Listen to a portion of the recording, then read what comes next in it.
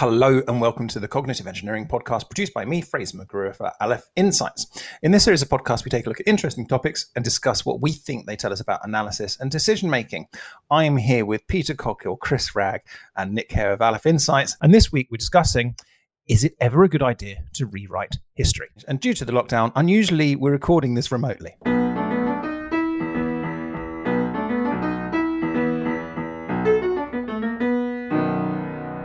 Nick, what do you reckon about this?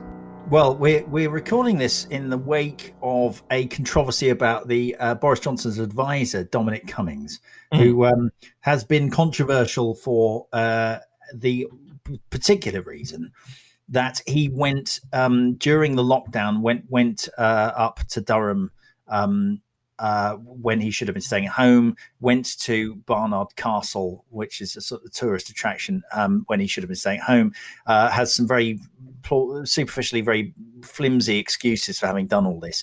And of course, that's particularly controversial because he was a part of an administration who were telling everyone else that they must stay at home and can't see their relatives, etc.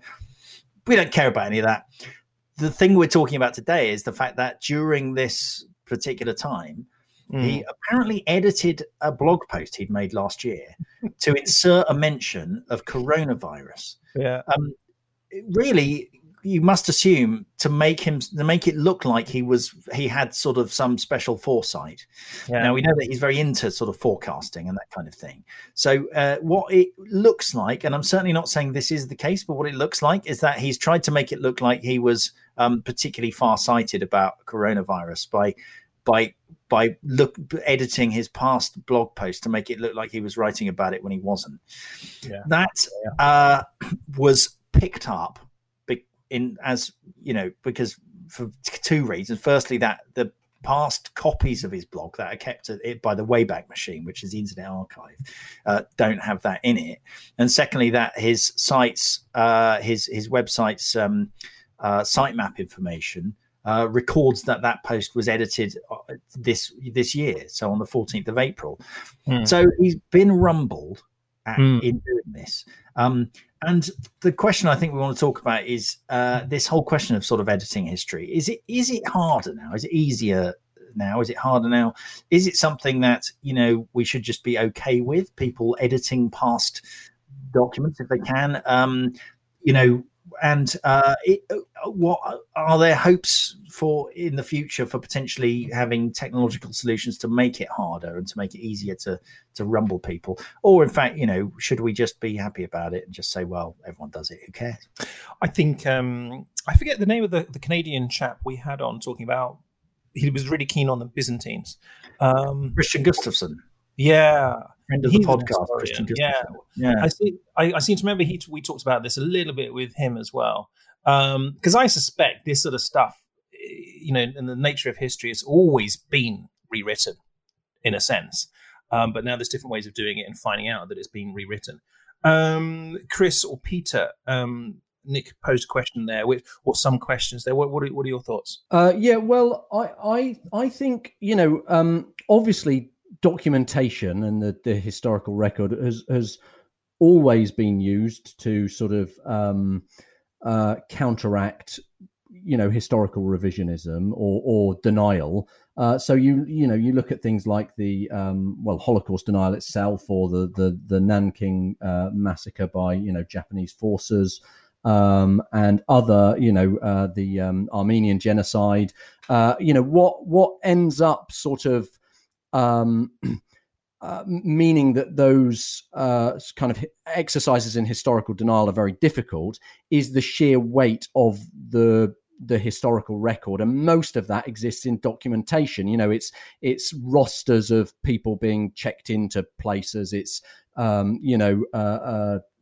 train activities or other documentation that's been written. So I think we have it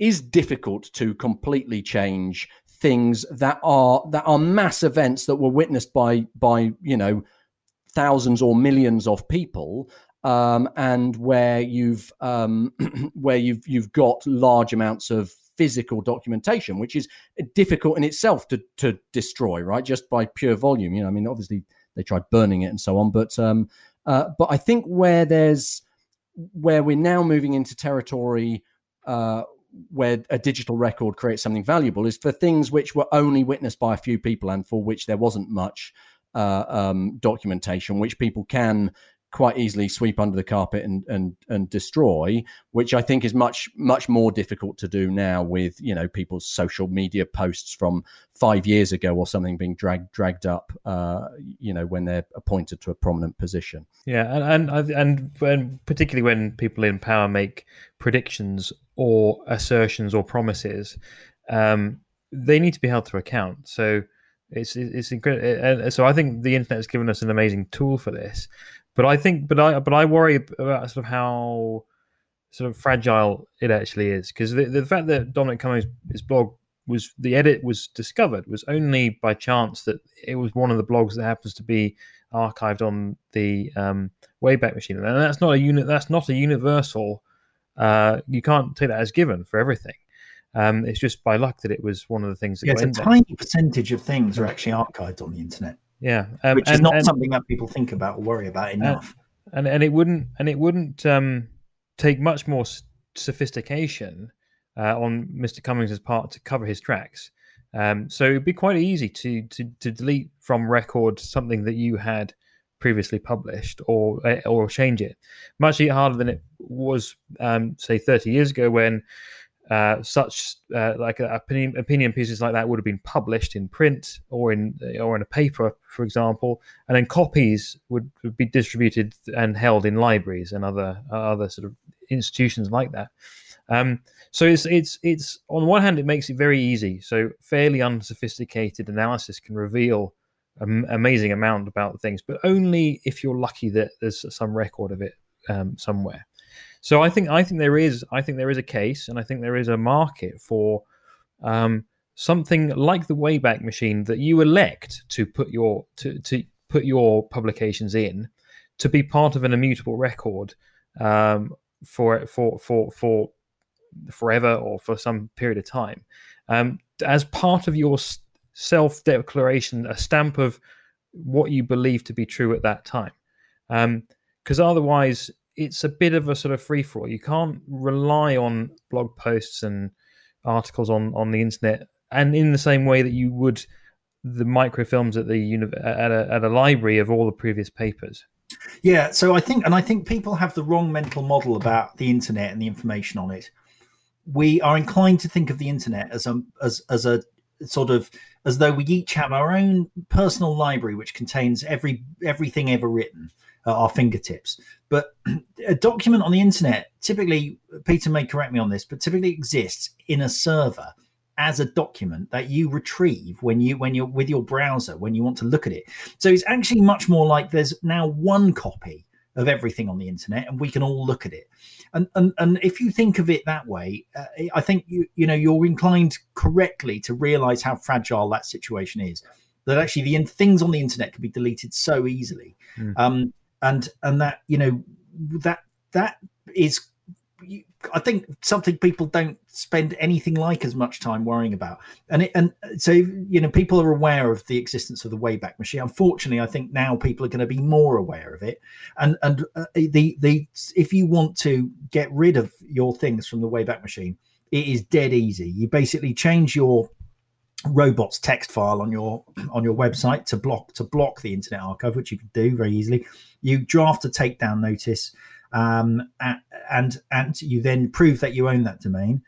You then send them an email, and they remove it from the Wayback Machine in a matter of days. Hey presto, whatever that was is now gone forever, right? No, and it's not in anyone's power to stop people doing that.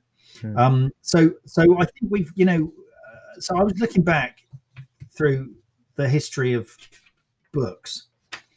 There's two things really which are affect how easy it is to change things that have been written in the past, and they're sort of the numbers of copies, the numbers of copies of these things out there.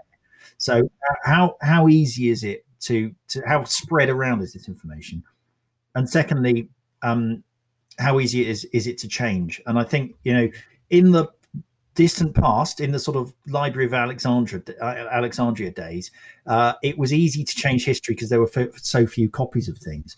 I mean, I think looking at some data that I found in the 700s, there was something like 100 books produced, physical books. I'm not talking about editions. We're talking about actual physical books. Something like 100 books per year produced in the whole of Europe.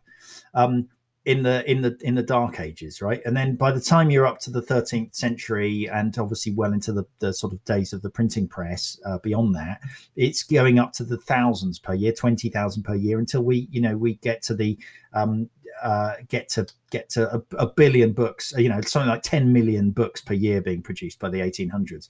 So it's getting harder and harder to change history throughout that whole span of time. You could do it in the Roman days, you could do it in the Dark Ages, and then it's harder and harder and harder until now. Suddenly it's bloody dead easy again to change the past because there's like one copy of most documents, and all you've got to do is go in and edit it. Nice roundup. Nice sort of, I like that sort of overview. Chris? Yeah, well, I think there's also something at play, which is the sort of the trust in the written record as well that is being eroded. So the fact, facts may exist, but those facts are called into question just based on, or the record of the facts may exist, called into question just based on the motivation of the organization producing those facts or whatever. So this is the whole kind of fake news defense, really, which is, yes, you might have a recording of a particular thing, but because we distrust you and your political motivations, we're just going to dismiss evidence. So I think there's also a dangerous trend towards, even if you couldn't change the written record itself becomes not believed by a large group of the public. Yeah, and a thought occurred to me that we've sort of allowed this sort of thing to happen because more information certainly over the last 20, 30, 40 years, just the amount of information has exploded, the availability of information, the stuff, how much you're bombarded with on a daily basis. And so statements that historically would have been quite important, so statements made, like the equivalent of a Dominic Cummings' blog would have been a speech that he would have given at some big public event. That would have been transcribed and recorded in papers, probably. And because the volumes of information were much lower, it would have been more important in terms of just its informational value. But because there's so much of it now, public statements given by even senior people, the President of the United States, are treated much more flippantly, and we don't hold them to account so much. So Trump is constantly in trouble for pretending to have meant something else in the past when he said something, or not flagrantly denying he ever said something, but trying to twist what he had said previously to mean something else. But we let them get away with this. I would like to see somewhere, in order for you to take anyone seriously on the internet, their blog or their speeches or their YouTube channel, for them to elect to have all of their stuff immortalized in some sort of record. And if they haven't got that badge, then they're obviously not willing to stand by what they have said, as a sort of badge of authenticity. Sorry, Peter, I slightly missed it there. Because I think it's a really nice point. But what are you saying that makes us less? What makes us more forgiving of these statements? And I think the trend to so much more information being out there, each piece of information becomes less important. So there's inflation. Or is treated as being less important. So you're more willing to forgive inaccuracies or things that just don't make sense or don't fit with your worldview. You're just more willing to sort of ignore them or let them pass by, rather than getting exorcised by them. So it's a bit like we don't mind our celebrities not being Frank Sinatra anymore. We just get that they're lower quality. And it's the same information. I wonder if whether or not the level of scrutiny that we used to apply in the past, when there was a low volume and the a low volume of sort of public record, and it could be scrutinised. Whether that is a bit demanding, to the idea that we're always going to have been right in the past, and if we said something and changed our minds, whether we should be held to account for that, and which reminds me of this debate about which way it's going to go, and I think the jury's still out, but which way it's going to go about social media catching up with us, because on one hand, we have a situation where I think we're still pretty judgmental about things people have done on social media. Someone who got a photo of them getting drunk or doing something silly at a party is still considered a dangerous thing to have. Whether or not in the future we might just be much more forgiving and say, well, we all make mistakes, whatever, and forget about it, or whether we go the other way and simply stop producing. So whether we just stop engaging with social media because we're scared of what might happen in the future if we say things. And I don't know. I feel like there are two scenarios there. We either do try and sort of make it much harder to get away with Dominic Cummings style, fiddling with the past record, in which case there'll be less of that past record because people will be much more reluctant to, for example, publish blog posts. Or we just get very lax and say, well, yeah, fair enough. Trump's saying one thing one week and another thing the next week, and that's just what he's like. Where do we go from here? About sort of 3/4 of the way through.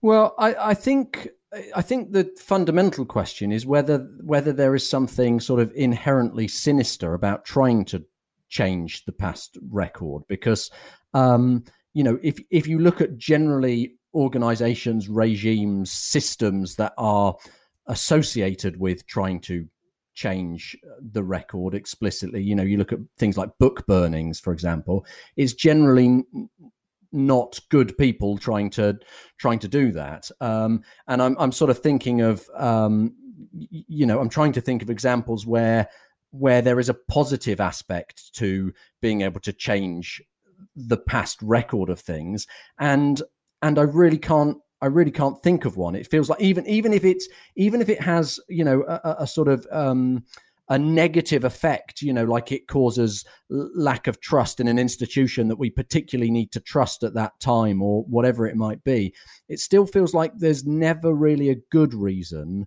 to change the historical record. Yeah, if you are motivated as a leadership of a country to behave in a way that resembles something that George Orwell wrote about, it's probably a bad idea. I mean, it's a kind of good rule of thumb. It's not meant to be a how-to guide. I mean, there's one example where that I kind of came across, which was quite interesting, which was John Flamsteed, the royal astronomer and contemporary of Isaac Newton, who had a massive falling out with Isaac Newton, totally got a massive hissy fit with him, and they had a lifelong feud. And he basically, was publishing lots of observations of planetary and sort of stellar activity and so on, and publishing all of this data.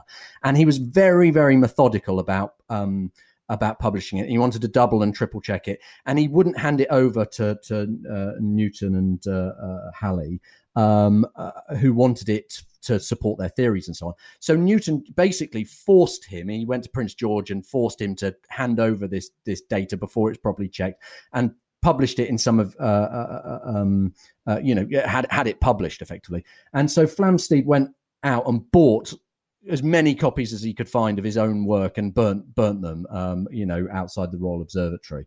But the point is, his motivation there was, I didn't want to publish something inaccurate. This is wrong information. I want to rescind it and publish the correct version. And there, I suppose, there is an argument. But I would still say what you do there is you publish an addendum, so people can see the original record and subsequently that you've changed your mind. That's all people are asking for. That you can see somebody has reformed or improved their information or changed their mind. But getting rid of that record of what they previously thought is probably not the right thing to do.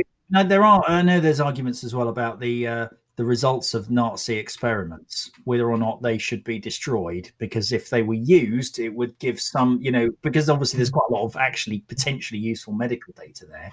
But if it were used, it would sort of give some kind of seal of approval to the Nazis having done it. I mean, these very edge cases. I mean, I think the key question here, which Chris is talking about, and this it really comes the same. It's a similar situation as with Cummings, is who owns information about themselves? Who owns the information that you've produced? With this Flamsteed situation, presumably, he would have taken the view that this is my information and other people can do stuff with it. Well, maybe Dominic Cummings, fair enough. He's like, well, it's my blog. I can change previous entries. It doesn't become owned by other people. Now, we can make a judgment about his deceptiveness, but whether or not, did he have the right to do it? It's hard to say that he didn't. He's well within his right to do it, and he is well within his right to exercise the deletion from the Wayback Machine. The assumption, though, within the press that's covering this is that he did it for insidious reasons, that he wanted to for personal gain.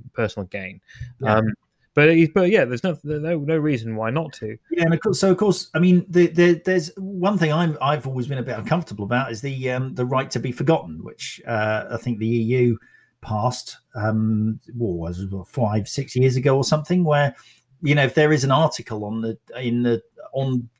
the internet which mentions you have the right to have it removed from Google search results. It underpins GDPR. So exactly. Yeah. Now, it doesn't get rid of the pages, and in fact, there are pages which you can find on the internet which themselves link to news articles which have been removed. Now, you don't find out why they've been removed. All you know is that they've been removed, and it is therefore a fun way to spend a couple of hours is reading through some of these. So I was having a look at some of these right to be forgotten articles, and they're quite fascinating. I won't actually name the names of these people, but there was a court case where someone had taken their neighbor to court.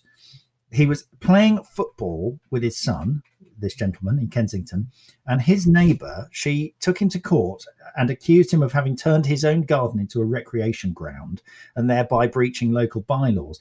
The claim was dismissed, but one can only imagine that woman was sufficiently embarrassed by how stupid she'd been to have it removed. And there was like an illegal pyramid scheme with 11 women in it.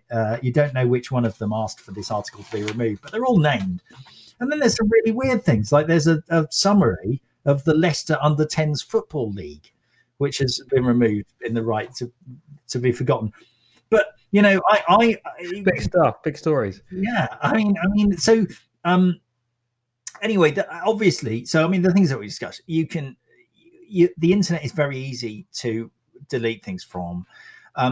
It's editing the past is one thing. I mean, if it would have been a lot harder potentially if Dominic Cummings had just deleted the post or erased his blog, there would be no record whatsoever. He could have said what he liked about it. So the question is, if we wanted to change, now Peter, you've talked about immutability. Is there such a thing? I mean, how can it exist? How can you have an immutable website? I'm going to say that question is rhetorical. No, it's not. Well, okay. If it's not rhetorical, we kind of need to sort of draw things to a conclusion. All right. Well, think about that. How can we have immutability? Yeah. Is that? Do you want to say that, Peter, or we'll just? Yeah. I mean, there are technologies which are designed to provide exactly that. So the technologies that underpin Bitcoin, for example, provide you an immutable record of all transactions that have occurred. And that is crucial for that currency system to work. And similar things, so the similar approaches are used for digital signatures on contracts, as well as what they call distributed apps. So things that trace the validity or quality of something through manufacture chain or the transport chain, they all rely on some kind of immutable record. And we have digital technologies which can provide that to an extremely high degree. But it still is a degree. I mean, it's like presumably it's really an advanced form of making thousands of copies of something and giving them to a bunch of different individuals. You know, it'd be very costly to go around and change them all. But it was more than just the distribution. It's the fact that if you try to amend something, you not only have to amend everything, but by doing so, it instantly alerts everybody that it's happened. So it's more than it's better in many ways than having multiple copies of a newspaper in hundreds of libraries across the country, because you could still go to all of those libraries and you could still replace the paper and do so undetected. But these systems will alert everyone that something has gone wrong. So let's finish this off. Let's sort of bring it back. Let's make it personal. Is there anything cringeworthy that we've done that's on public record that we would like to erase? Well, I guess we could be a bit softer and say, is there anything that we haven't done we wish we had put on public record, a bit like Dominic Cummings tried to do? Yeah, I don't know. Anyone? That's a really potentially incriminating one. There was a photo of me when I was at university, and I was a bit overweight. That has mentally scarred me ever since I saw it. But I don't control that image because it was on somebody else's feed. But yeah, I think we were on the beach, and I was unaware I was being photographed. So I wasn't sucking anything in, and I just looked bloody terrible for an early 20-year-old. I actually had a website about this was about 2002. I made a website with Dreamweaver, and it was about me, and it had various sort of things on there, like projects I was working on and little bits of biographical stuff. And it was staggeringly pretentious. Now, for some reason, the Wayback Machine never thought fit to archive this website. Oh, no. But that is thank God, because it would be so cringy if that was still out there. If that was out there and my kids found it, I don't know, I'd have to leave home. Yeah. Chris? Well, I'm particularly thankful we didn't have social media when I was younger, because I think I think I've alluded previously to the fact that I wasn't a terribly positive character at school, and I think I could have been one of these people who would have been haunted by that record throughout their life. But the thing, the sort of single piece of information which I think it doesn't actually relate to me. It relates to a friend of mine who we convinced to. He had a sort of he had a kind of liaison with when he was a student with a woman, and it was obvious this thing was a kind of one-off event, but he became a bit smitten, and we managed to convince him out of nothing other than sort of kind of sadism, really, to write her a postcard, sort of confessing his love, and it never got replied to, but we still to this day rib him about how that must have been received. So yeah. Yeah, he would have definitely asked for that to be burnt. Yeah.